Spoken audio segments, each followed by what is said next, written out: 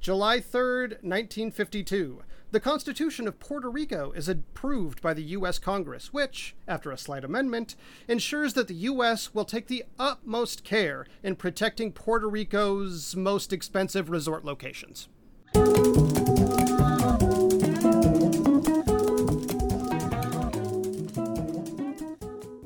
Welcome to The Revisionists. I'm Brian Flynn. I'm Zach Powers. And joining us for the first time, please welcome Cody Derricks, everyone. Hi, welcome. It's me, Cody Derricks. Oh, the reveal. Right, the curtain has lifted. It's me the whole time. Mm-hmm. We see the machinery now. Cody, thank you for being here. Thank you for allowing me to do the first podcast ever that's not talking about talkies. I'm usually just a movie guy.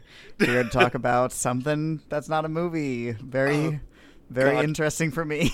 Well, talking about talkies is a very good. I like to think talkies. of every episode of this podcast that already doesn't have a movie made about it as a potential movie that could exist in the future. Mm-hmm. Yeah, this is all a pitch that I'm putting together, and I'm going to move to Hollywood and be ruined, absolutely ruined. If you are new to this podcast, the basic premise, of course, is that we are a comedy history podcast. Essentially, what happens here every other week is that Brian and I invite a guest on and tell you the true facts about a person or event from history. And then we enlighten you to possibly the even more true facts. The facts that the Illuminati has hid deep, deep, deep in the vaults of the earth, no matter how batshit insane those details may be. And we, at the end of the episode, decide, with the help of you, the listener, and your votes, what becomes the true history of this brilliant, blue, iridescent, spinning marble we call the Earth going forward. And at present... Go ahead. Sorry. Addendum I feel compelled to add after the last, year and a half. We came up with this idea before QAnon was a thing. Oh, sure, yeah. We started this podcast when Barack Obama was president of the United States. Yeah. And when alternate history was fun. And when people weren't just making shit up willy-nilly, I guess. Exactly, yeah. And now it's like Newsmax kind of stole our gig, and then they did it in a much less fun way. Yeah, much less fun, I think, is the takeaway from that.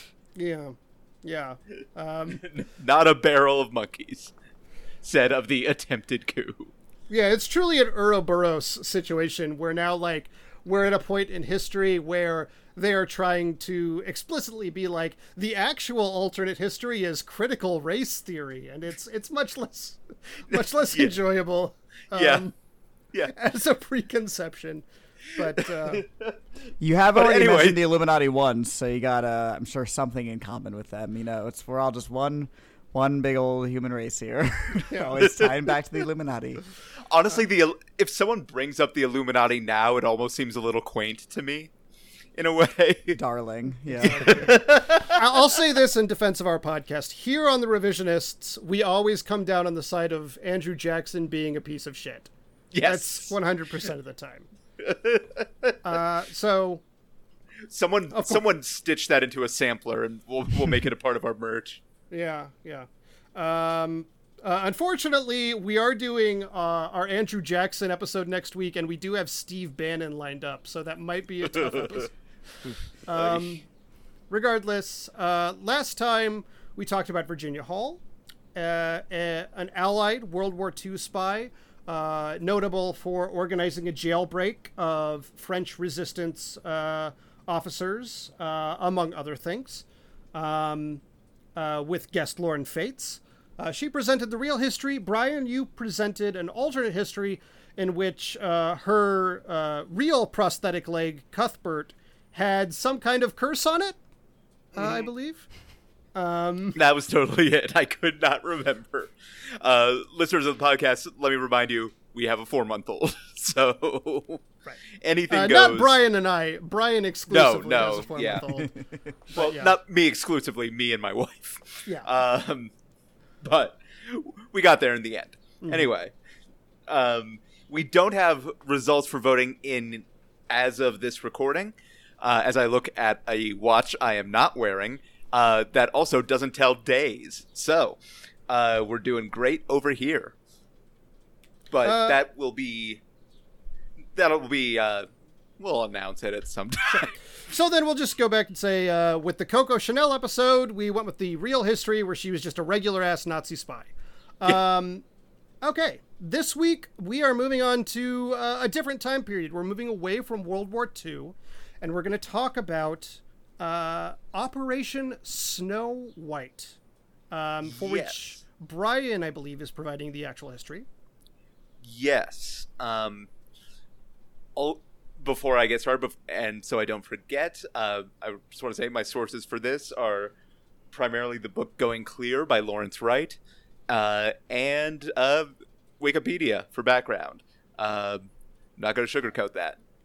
I am glad that Cody is on for this one because definitely, though you usually do talk about movies, if there's one person who you have to tiptoe around in Hollywood, it's the Scientologists. Yes. Yeah. Probably the most theatrical option of the options you presented to me. I was drawn immediately to it by name and by subject. And I want to give a special shout out because in contrast to one of his famous films, popular Scientologist Tom Cruise, July 3rd, happy birthday, Mr. Cruise. Oh. We'll be talking about your religion today. Oh, he's a Cancer just like me. How exciting. Yeah. I don't know what that means. I just know I'm a Cancer. We are... I think this is the first time in, 130 some episodes that we're actually talking about Scientology as... Even, I don't think it's even come up in an alternate history at this point, which is a little surprising to me. Spoiler alert, if our plans continue to go as we expect, it will not be the last time. Yeah. So, I mean, with that said, I'm not going to get too much into the actual, Scientology meat here. Mm-hmm. The origins of the religion. Yeah, no. If you want to call it that. Yeah, sure. But, so, I also realized we've been talking about Scientology now, and the way I wrote this, I was going to use that as a reveal, 20% of the way in, but whatever. I'll just bleep it, every mention so far. Yeah, it's fine. Honestly, they might legally make us bleep it at some point. I had no idea with these fucking people. I'm not scared of the possibility of them listening. I'll put it that way. My fear is not 100% not here. We usually talk about people, and they're usually dead. We've talked about, I think, 2 living people on this podcast, and only one of whom we slandered. So this is a level of fear I've never had before preparing for a recording. They usually look for podcasts that have 70 reviews on iTunes. That's usually what they do. Well, listen, I have a great system to help you get rid of that fear and just go completely clear. So I'll talk to you about it after the recording. Don't worry about it. Perfect. So on the night of May 28th, 1976, the night librarian at the U.S. courthouse in Washington, D.C., stopped 2 men who were leaving the library after using the copier. When the men revealed they had not signed in at the library's front desk. By the way, I will tell you up front, this story, not as much about library rules and procedures as I would have liked. Oh. But the night librarian banned them from returning without the day librarian's sign-off. So cut to 2 weeks later, the night librarian stopped the same 2 men as they were making their way in, and when confronted, one of them produced a letter that looked like it was from the head librarian, and they went off on their way, but the night librarian, who still suspected something was up, called the FBI. Oh. Yeah. I mean... I feel like nowadays you would business. Assume... Yeah. I feel like nowadays you would assume, they're probably, jerking off or printing off like slash porn, maybe. Yeah, Night Librarian's a really cool sounding job title, but it was a great Image comic series for a little bit. But by the fourth trade paperback, Night Librarian just lost its way. I feel like Night Librarian, most of the job truly is going on the computers and like clearing the history so kids don't like type in one letter and it brings up like the worst site that exists on the internet. Oh, I know plenty of day librarians whose job involves stopping people from doing drugs or masturbating. Yeah. So, yeah. Anyway, Night Librarian, I'm sure, is like the Baywatch Nights of librarianship. Yeah, this should be a show. Yep. So, two FBI agents confronted the men, asked to see their IDs. The two men, Gerald Wolf and Michael Meisner, produced IRS ID cards. Meisner claimed he was, like, recently resigned from the service. Said they were doing, like, legal research. And so after 20 minutes of questioning, the FBI agents allowed the men to leave the building. And after they got away, Michael Meisner placed a telephone call to Mitchell Herman, their supervisor, and the Southeast U.S. Secretary for the Information Bureau, the intelligence gathering arm of an outfit called the Guardian's Office, part of the Church of Scientology. There we go. We got there in the end. It's not the end. This is a very long one. So listeners, at this point, all those bleeps you heard earlier, they were about Scientology. So just to be clear. And the bleeps from here on out will be about various celebrity secrets. Yeah. So keep it in mind that Ron Perlman hunts people. So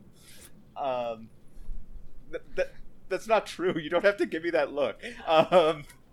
Sorry, Jen looked very shocked for a second. Anyway. Only very bad people. Yeah, only bad. Yeah, he only hunts baddies. Are you fucking kidding me? It's Hellboy. He's not gonna. What is he gonna hunt? Nelson Mandela? No, it's gonna be like Richard Spencer or some shit. There's three types of people. There's Richard Spencer, Nelson Mandela, and Hellboy. The three. That's my enneagram. Tag yourself, listeners. Yeah. Please, if you tag yourself Richard Spencer, just stop listening to this podcast and doing things like that that bring joy. triangle where you take your kids to McDonald's, you say no, we have food at home, or you go there, order one black coffee, and leave. Those are the three. So the Guardian's Office. And by the way, we're talking about exclusively Ron Perlman Hellboy. We're not talking about the fucking Stranger Things guy. Oh yeah, no. He's not welcome on this podcast. The Guardian's Office, which is today known as the Office of Special Affairs, was established in 1966 by Scientology, L. Ron Hubbard, as I keep referring to him in my head,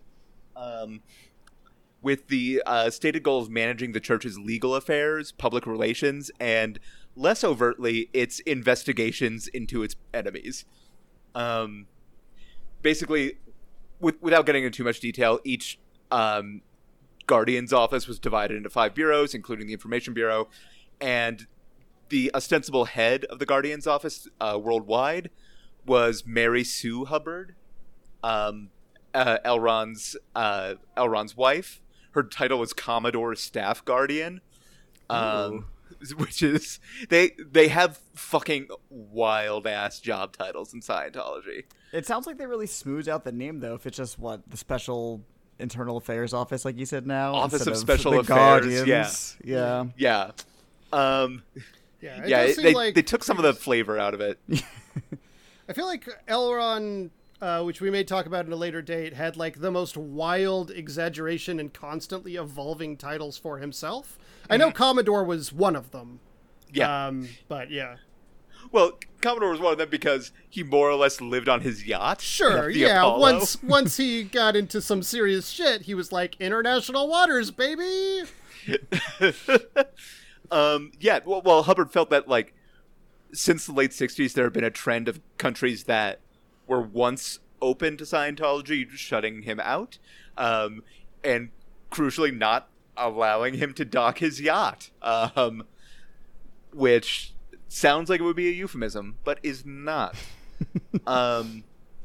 Hubbard believed that there was an organization in like governments and the media and the mental health community that he called SMERSH, SMERSH, which is taken from James Bond novels. Well, I'll say this. It is indeed in the novels. SMERSH is what Spectre is in the movies. But, crucially, SMERSH was a real thing in World War II. It was an actual Russian spy agency in World War II. But yeah, once the movies adapted it, they started calling it Spectre instead. But in the novels, it was called SMERSH, and it was a real Russian spy agency. Okay. Everything I read seemed to suggest that Hubbard used it because of the James Bond novels and not because it was a real probably, thing. Yeah. Which does not surprise me in the least. I think it was discontinued after World War II. So by the time he was around, I don't think SMERSH existed anymore. Yeah. Also, SMERSH was discontinued after World War II does make it sound like a soda that had some radium in it or something. Yeah. It was what was that, Josta of its time. So he was convinced that SMERSH was blocking the progress of Scientology, especially like at the behest of the American and British governments. And so, according to Lawrence Wright's book, one day L. Ron Hubbard asked an aide what the names of Snow White's 7 dwarfs was. And the aide had to go to a library to look it up, which I found fucking amazing. That, again, this is not when you have the internet, but true. Like I could probably name shits. 5. I'll bet I could name 5, but I don't know if I could name all 7. I think I could pick up the other 2, maybe. I used to work at Walt Disney World. I can absolutely name all 7.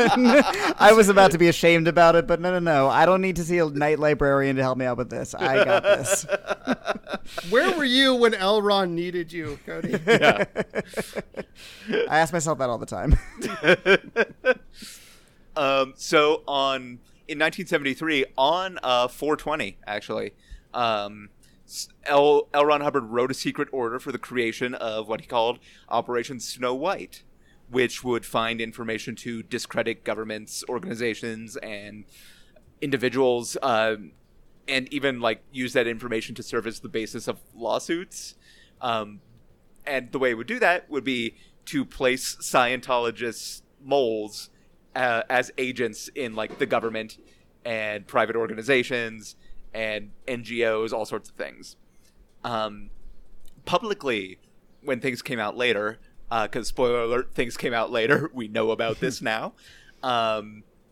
Ron Hubbard always said that they were dedicated to removing false reports. Not that they weren't spying, but that they were just taking out the bad stuff. So over the next few years, the operation got so big that they placed around 5,000 agents in 136 different government agencies around the world. Which I believe to this date is the biggest infiltration of the U.S. government by spies ever, by anybody. Like, forget the USSR, Scientology did better. Wow. Yeah. And also, Operation Snow White, the different areas had different code names. So, Project Sleepy was Austria.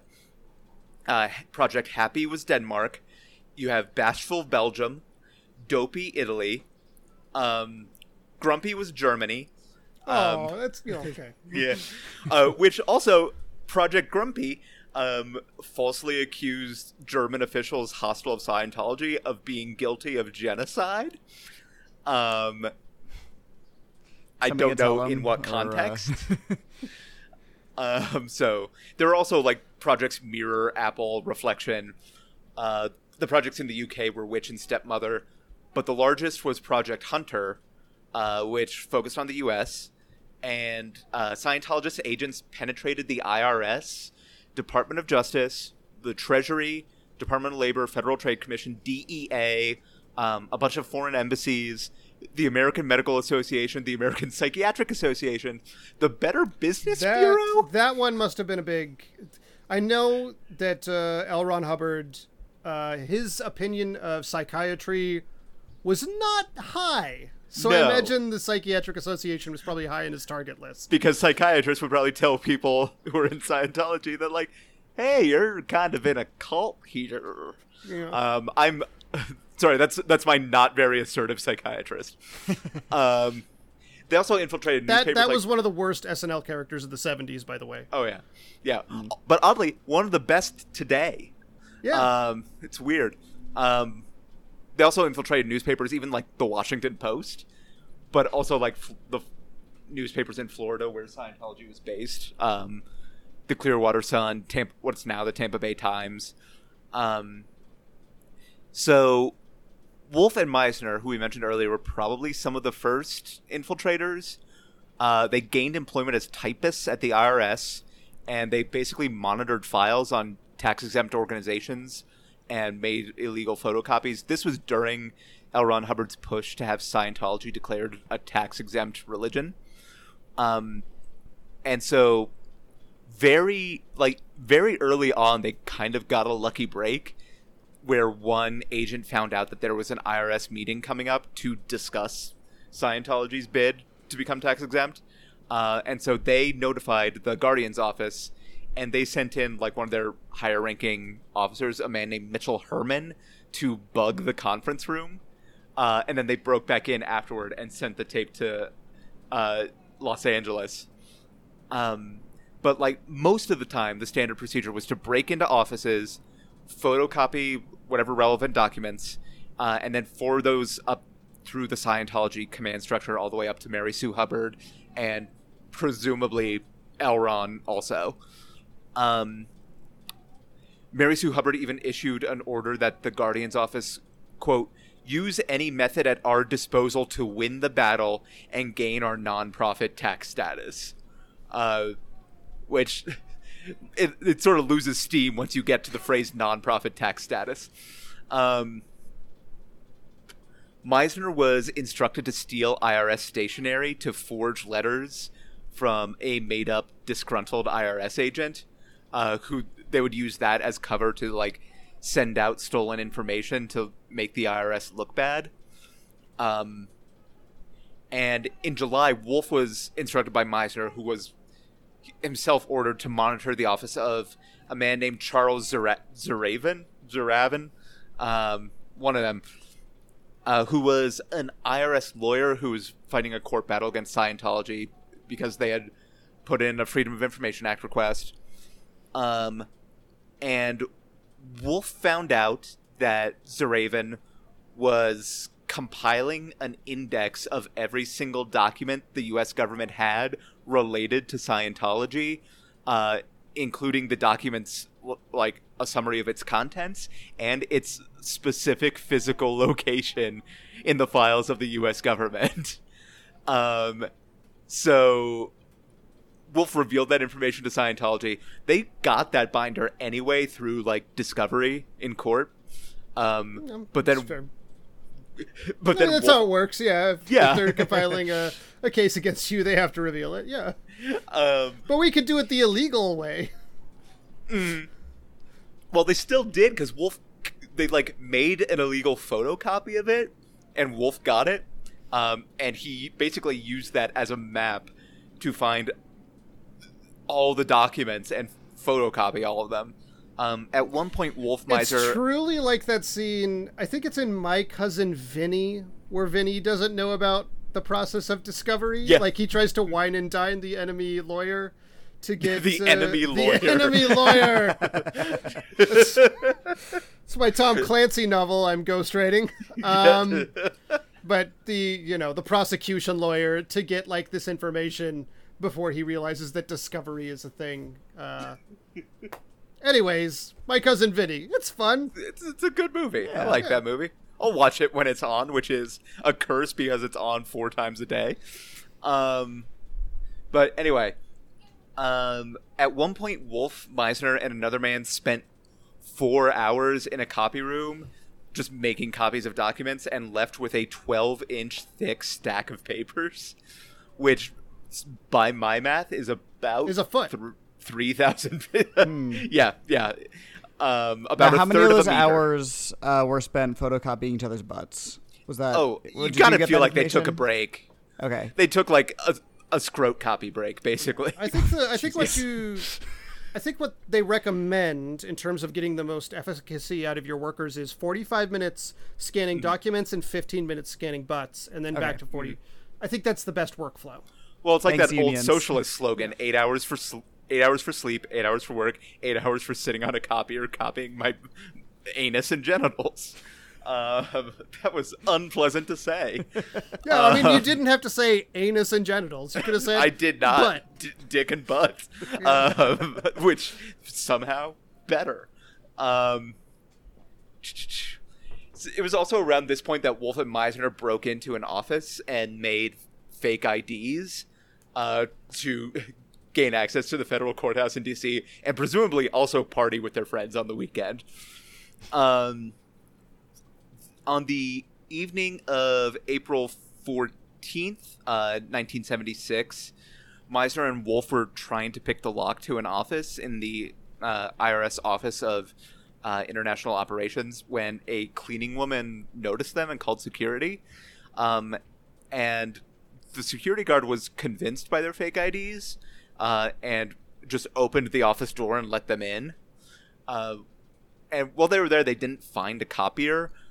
So they just took as many files as they can carry to another building and just copied them there and carried them all back. These are not good spies, but they're somehow even worse spy catchers. Basically, that's the theme of a lot of the early part of this. So in May, they broke into the courthouse and they stole the assistant U.S. attorney's keys off his desk, who is... Oh, what was his name? His name was Dodell, something like that. Classic Dodell, leaving your keys on your desk and getting them stolen by Scientologists. Yeah. Agent Dodell is like the comic relief agent in like a Pixar movie or something. Yeah. Yeah. So they stole his keys and made a copy and then broke into his office and returned the keys. So they repeated that caper basically a week later. Well, no, sorry, I skipped a thing. May 21st, they successfully broke in, made copies of a bunch of the documents in his office, repeated that caper a week later. That's the caper that got repeated. And that's when they were first caught by the night librarian, who then presumably went on Cinemax to counsel couples about their sex lives with various cutscenes. So after their interrogation, Meisner and Wolf flew to Los Angeles, to the Scientology sort of headquarters there, and were given cover stories by the Guardian's office. The famous large blue building there in Los Angeles. Yeah. Nothing like the weirdly modern Scientology church in Denver, which... The one in Chicago is truly embarrassing shoddy. Oh, she's just a little storefront. Yeah, it truly is. Really? Not much to see. Like strip mall storefront or like... Pretty much, yeah. I think it might say... Yeah, it's like says Scientology Dianetics. It looks like a pawn shop almost. Is it like next to a hot dog shop or... It's like hot dog across from a joint? diner, I believe. Yeah, Nice. I went to a bar that was like across the street from it one time. The one in Denver is like very near Coors Field. My wife used to attend meetings of the Independent Publishers Association there because one of the members was a Scientologist, and Scientology was like, "Hey, why don't you bring non-Scientologists to our cult place? Maybe we'll catch one." Additional, like, there's a very fancy building in Los Angeles that is, aside from that blue giant Scientology center, the Scientology Celebrity Center, which is a very fancy place. They often have big parties. It's across the street from, and I am it's not. It's I think it's the Second City there, or like the UCB. I think it's the UCB theater there. Which is indeed, if you've ever heard the Dead Authors podcast, where Andy Daly plays L. Ron Hubbard, which is one of the best podcasts I've ever heard. They filmed it directly across from the Scientology Celebrity Center there in LA, at one of the That's most prominent amazing. comedy clubs in the city. That's amazing. So, Wolf was arrested at the end of June, and at that point, Mary Sue Hubbard began discussing ways to destroy evidence linking Wolf and Meisner to Scientology. Did not really get into too much detail as to what that evidence was or how you would destroy it and how many murders it would take. But it didn't work because he was at this point a known Scientologist, as was literally everyone else involved. So Wolf's arrested, and Meisner is getting increasingly upset, and he started talking about wanting to turn himself in. So Scientology, the church he belonged to help put him under armed guard.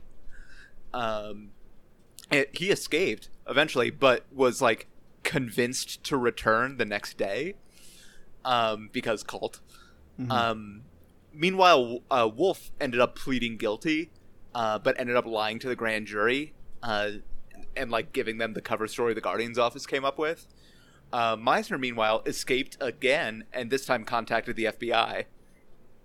He eventually pled guilty and cooperated, which meant that the FBI launched raids on Scientology locations in Los Angeles, Hollywood, and Washington, D.C. The LA raid, at least at that point, I don't know if it's still the case, was the largest raid in FBI history, involving 156 agents. It took 21 hours, and they filled a 16-ton truck with stolen documents that they recovered, along with other evidence. The raids also turned up other just weird shit. They turned up evidence of what was called Operation Freakout, which was designed to drive author Paulette Cooper mad, basically. She had written a book critical of Scientology. Basically, they framed her for making bomb threats against the Church of Scientology because, again, they stole stationery from her office and made it just like wrote letters using her name. They got her fingerprints also. And so, like, she basically had a massive nervous breakdown trying to prove her innocence and eventually, like, talked her therapist and the prosecutor into giving her sodium pentothal, which is, like, colloquially known as, like, truth serum. And of that basically cleared her name, at least with the prosecutor's office.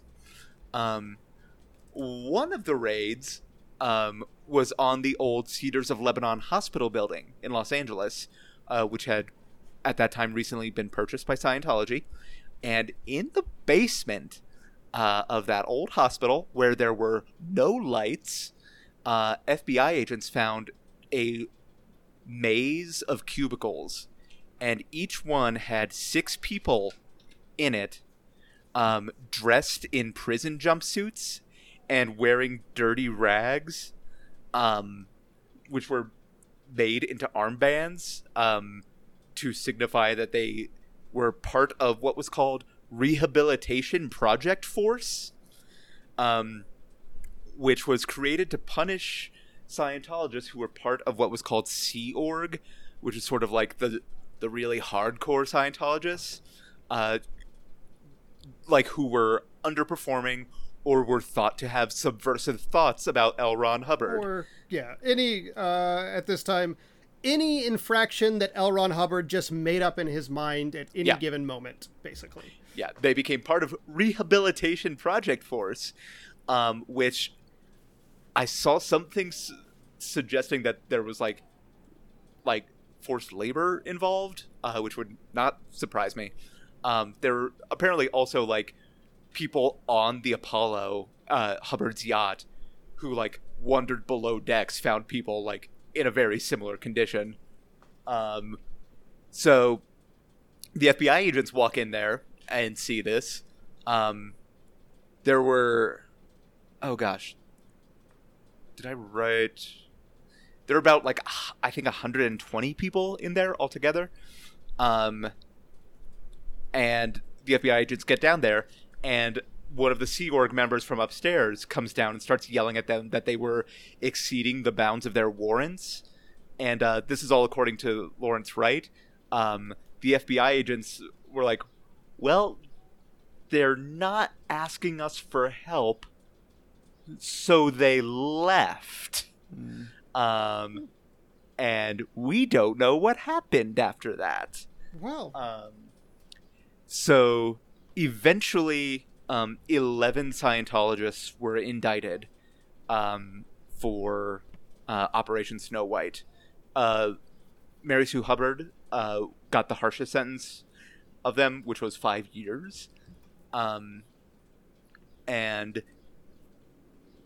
the involved Scientologists later on were branded what's called they were called suppressive persons, suppressive people, which is sort of at its most benign a designation that like requires Scientologists to cut off all communication with you. Enemies of the church, basically. Yeah. It can get like worse Very than aggressive, that. yeah. But like that's sort of the basic level of it. It's the thing we're all going to be called after this episode airs. Yeah, no, exactly. Yeah. Honestly, if I don't have to talk to another Scientologist, that'd be great. Because I know I've talked to at least one briefly. Because he handed me a flyer to come to the Scientology Center across from Coors Field for just a fun sesh. An e-meter reading, of course. Yeah. Yeah, exactly. Check out what's going on with my Thetans. So Scientology eventually received tax-exempt status in 1993 after the organization basically effectively insulated itself from Operation Snow White. They basically said it was after they gave the line about like people they were trying to remove like false. I think there are statements. rumors that there were some degree of blackmail from like information retrieved during their various infiltrations of the U.S. government that compelled the U.S. to possibly give them this status, so they wouldn't leak things. Exactly. It also helped that 1993 was like I think 7 years after L. Ron Hubbard died, and they sort of the government basically was like, well, we don't have to give this to Hubbard himself, and that sort of makes it more palatable, I guess. Instead, we give it to David Miscavige, who is worse than L. Ron Hubbard, probably. That is a bold statement, but possible. I mean, they're both bad. He is more competent, I think, than L. Ron Hubbard. Maybe it's the sort of thing of like, oh fuck, what's his fucking name? Donald Trump and the fucking people who are smarter than Donald Trump but still Nazis. Sure. Anyway, and that's the true story of Operation Snow White. All right. Well, that, to be frank, makes Scientology sound really bad. So we'll see. Cody, are you going to be able to rehabilitate? I'm just making bold assumptions that like your entire thing is going to be like, actually, no. Cody, do you have an alternate version of what went down for Operation Snow White? That was a lovely story. The funny thing is, I don't know why we're all kind of getting our histories mixed up here. I remember hearing this story on my mother's knee at a young age from a large storybook, gold embossed, if I remember correctly. So, if I may regale you all with the tale of it is Operation worth noting, Snow White. Cody's mother is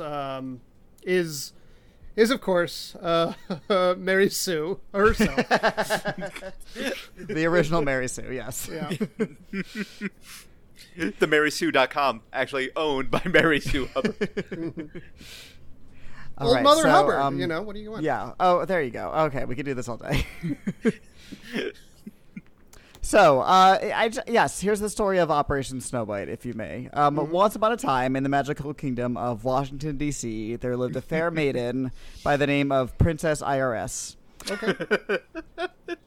Unfortunately for Princess IRS, the ruler of the land was the wicked Queen Mary Sue Hubbard. Now, Mary Sue Hubbard, she had some powers, and one of them was in the form of a magic e-reader. And every morning... not like a regular e-reader. No. Not which your works typical on science. e-meter. Not the ones that we all have in our kitchen. This is a magic one.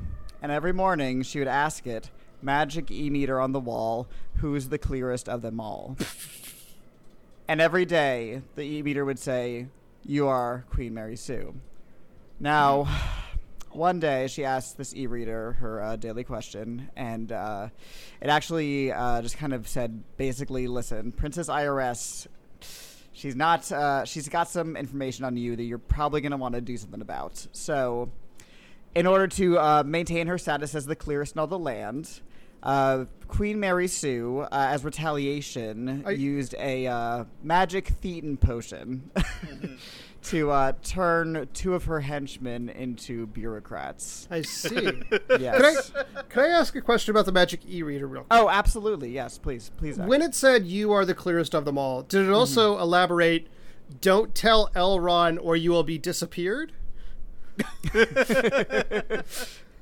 I believe that was drowned out by her gleeful cackling, so she never quite got the memo on that part. Right, yeah. Easy mistake. So, Princess IRS saw the bureaucrats coming and fled into the woods of the DC Beltway. And eventually, she found a clearing in the woods, and in that clearing was a celebrity center, peopled by 7 merry actors by the names of Travolti, Ailey, Cartwrighty, Ribisi, Luisi, Mossy, and the smallest of them all, Cruzy. We're going to ignore them because I couldn't think of anything else for them to do for the rest of the story. Eventually, the bureaucrats, though, did catch up to Princess IRS, and they were able to subdue her with a poisoned Freedom of Information Act. Wait, which one's Cartwrighty? The one who's the voice of Bart Simpson. No. Nancy Cartwright. Yeah. Nancy Cartwright? Sorry to say it, yeah. Oh, boo. I know. Okay. It's one of those things when you Google somebody and you would see Scientology pop up in the autofill and you're like, oh shit. Oh damn. Oh no. Yeah. Beck. Beck, I actually, not to, sidebar from this story we all already know by heart from our childhood, but Beck, I could not actually find defining evidence on his being a Scientologist. He's recently said, no, I'm not one. But I always thought of him as one, so. Yeah, I guess that was the rumor when we were in school, and I don't know why in school our rumors centered around whether Beck was a Scientologist or not. It's the talk of every popular. recess. Yeah, 5th grade. That was all everybody talked about every recess. Right, well, that was part of the No Beck Left Behind Act, which we were all coming up under that, so that's just the way it goes. So, we're nearing the end of our fairy tale, gentle listeners. So, upon the defeat of Princess IRS, Queen Mary Sue then declared, and now I'll be the least taxed in all the land. However, there was a caveat to the spell that Princess IRS found herself under. Only the swift kiss of a gavel to a judge's bench could break the spell. Mm-hmm. But also a plea deal would do just fine. So, the bureaucrats and Queen Hubbard were all sent to jail, and Princess IRS and the justice system lived happily ever after. In the end. Yay. Brian, as a new father, I'm surprised you haven't, delved into this story with your child. Not to criticize your parenting, but... No, that's fair. I am a failure as a parent for not... Oh. Admitting it is the first step. Oh, God. Also, before I forget, Jen did hand me a note with a recommendation for a book called The Unbreakable Miss Lovely, which is about Paulette Cooper. And it's very, very good. And about, the time Scientology tried to make her crazy. Sure. Okay, now the baby's asleep. Okay. But, Cody, thank you. Of course. I believe before we get to final judgments, this is the segment of the podcast we dedicate towards plugs. As always, we will start with our guest, Cody, very graciously here the day after his 30th birthday. So thank you for making time, for this immediately following your birthday weekend. But I believe, if you want to talk about it, you're the co-host of the AV Club noted podcast Halloweeners. Right, which we didn't know this until you told us, Zach, like months after we had gotten a write-up. We were like, what? So, yes, I'm the co-host of, it's called Halloweeners, a horror movie podcast, which my friend Kira and I do. We are just two idiots who babble into a microphone about horror movies, one movie per episode. There's no set schedule. It's kind of just whenever the muse overtakes us to discuss a movie, we hop on the mic and chat about it. Nice. Yeah, and you can find that wherever podcasts are available. Oh, absolutely everywhere, yep. Yeah, I think the most recent episode is about the conclusion of your Scream quadrilogy. Until the new one comes out. Yes, it's on Scream 4, yeah. I'm very excited. Me too. I'm tentatively excited, but that's another story. We're on Twitter and Instagram which it gives me hope. But again, I have an hour-long podcast about that. Sure, you can listen to. You can find us on Twitter and Instagram at HalloweenersPod, and my own personal Twitter is at CodyMonster91. What did you think of the Halloween Kills trailer? Also, listen, I wasn't a huge fan of the last one, but I mean, like, I'm gonna see it. Like, I'll be there opening night. There's no worry of that. Personally, I heard people being really into it. I'm just like, okay. It's fine, but like, this is also within the same month that one Last Night in Soho trailer came out, and two, the Candyman second trailer came out, and it's like, if you're gonna be excited for some horror movies, I think those are gonna be the ones you should be looking forward to. Yeah, exactly. They're all getting my $11 to $18, so no worries there. But I have tears of excitement. It's true. Yeah, exactly. Zach, you co-host Movie Trap. That's true. I co-host the Movie Trap with it's a revival of a podcast from 10 years ago that I did when I was like 20 with my friends from college. COVID and one of its many miracles made us revive it out of boredom. It's basically a podcast where each of us challenges the other to a theme. Each of us picks a movie within that theme, be it isolation or actors in dual roles or letting our significant others pick the movie for that round, whatever it is. It could be anything. And then at the end, we vote on who had the best pick for that particular round. The winner gets to pick the next round. And that's the gist of it. So if you're interested in this, a random collection of movie talks are also available for you there. As for me, listeners, stand-up comedy is sort of returning. I have not returned to it because I have a child and actual responsibilities instead of trying to come up with 5 different ways to make the same joke about my butt every night. I guess I'll plug WeCycle again, WEE cycle.org, which gets much needed baby supplies to families, unhoused families in need, because if you've ever had a child, you know that shit's expensive. And they poop so much. Like, there's so much poop. It's a lot, and it's loud, and just get people supplies they need to deal with that. That's what I have to plug. Sure.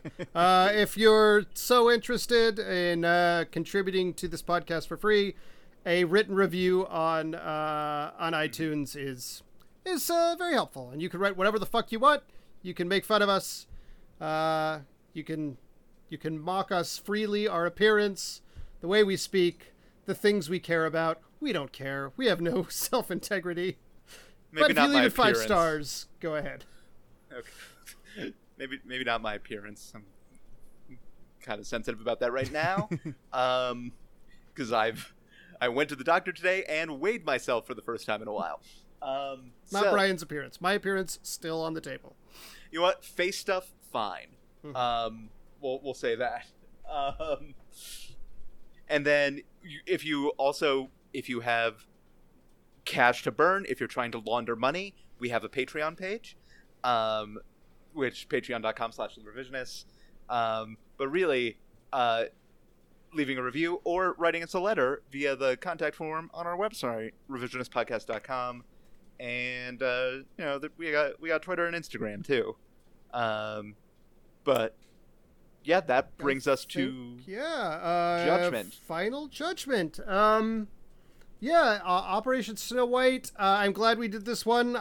We've done a lot of Soviet Union and World War II spying in this spying segment, and I'm glad we got something that was a little bit of a different taste. And we got to flirt with openly mocking Scientology. A dangerous proposition at the best of times.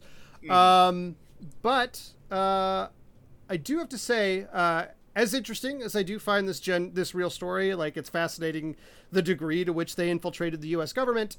I thought that the framing device that Cody came up with for it being just a classical Mother Goose fairy tale was very charming and a very clever way to write the alternate history.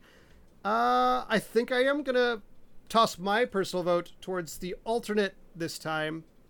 Of course, that leaves us up to the listener to vote on whichever they find more appealing. That's right. And voting, as you hear this, is now open on Patreon. And then check out our Instagram feed the Wednesday the 14th of July, Bastille Day. Happy Bastille Day, everyone. So celebrate by storming a French armory and then voting on our Instagram poll. Or not in that order, if you want. And we'll have the results for our next episode. I was doing pretty well until the heat really kind of started sinking in. About, 60% of the way through my actual history today. Yeah. Cody, thank you so much for being here. Thank you for having me. It's amazing that somebody wanted me to talk about something that wasn't just a flickering light coming from a projector. So I'm honored to be expanding my podcasting purview with you boys. Yeah, of course. We're glad to have you and break the monotony of talking about movies all the time. You run out of movies at one point. My goal is to see them all, and I feel like I'm this close. So, as I said at the beginning, there's just only God Forgives left on this list. And as I said at the beginning, I think truly the value of this podcast is on a good episode, you're that could be a good movie someday. And I think Operation Snow White, there's a movie in those bones somewhere. Yeah, I could see that. I could see Judy Greer as Mary Sue Hubbard, maybe. Maybe not. I guess Scientology has that death grip on Hollywood, so this might be a tough sell. Sure, might be an indie. Yeah. But, I don't know. I could see I actually don't know what the spies look like, so I'm just going to say Ryan Gosling, because I'm thinking of Only God Forgives. And let's go with Ezra Miller. Timothy Chalamet, because he's got to be in everything contractually. Sure. I just call playing the Night Librarian. That's my only request. Oh, man. Yeah, the Night Librarian's either going to be it's going to be Jack Black, actually. That's got to be the comic relief role of the movie. Or the fucking security guard who opens the door. So anyway, before we cast this whole fucking movie. For everyone here at The Revisionists, I'm Brian Flynn. I'm Zach Powers. Have a good time. Have a good time. Yep. Tragically, Philip Seymour Hoffman no longer available to semi-reprise his role as L. Ron Hubbard. My God.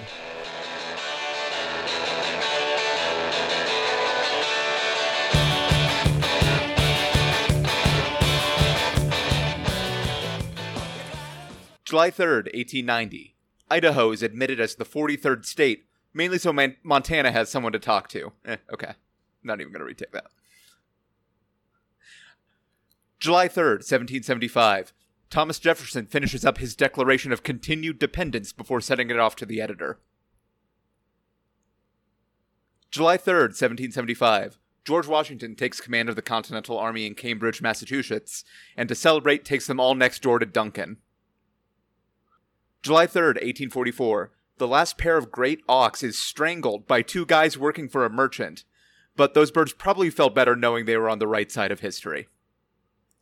July 3rd, 1754. In the French and Indian War, George Washington surrenders Fort Necessity to the French, inspiring the classic joke among the French that the U.S. are, quote, surrender monkeys. July 3rd, 1884. The Dow Jones publishes the first stock average, 4. July 3rd, 1913, at a 50-year reenactment of Pickett's charge at the Battle of Gettysburg, former Confederate soldiers, upon reaching the Confederate high water mark, find former Union soldiers with hands extended in friendship. People notably not extending their hands in friendship? Former slaves!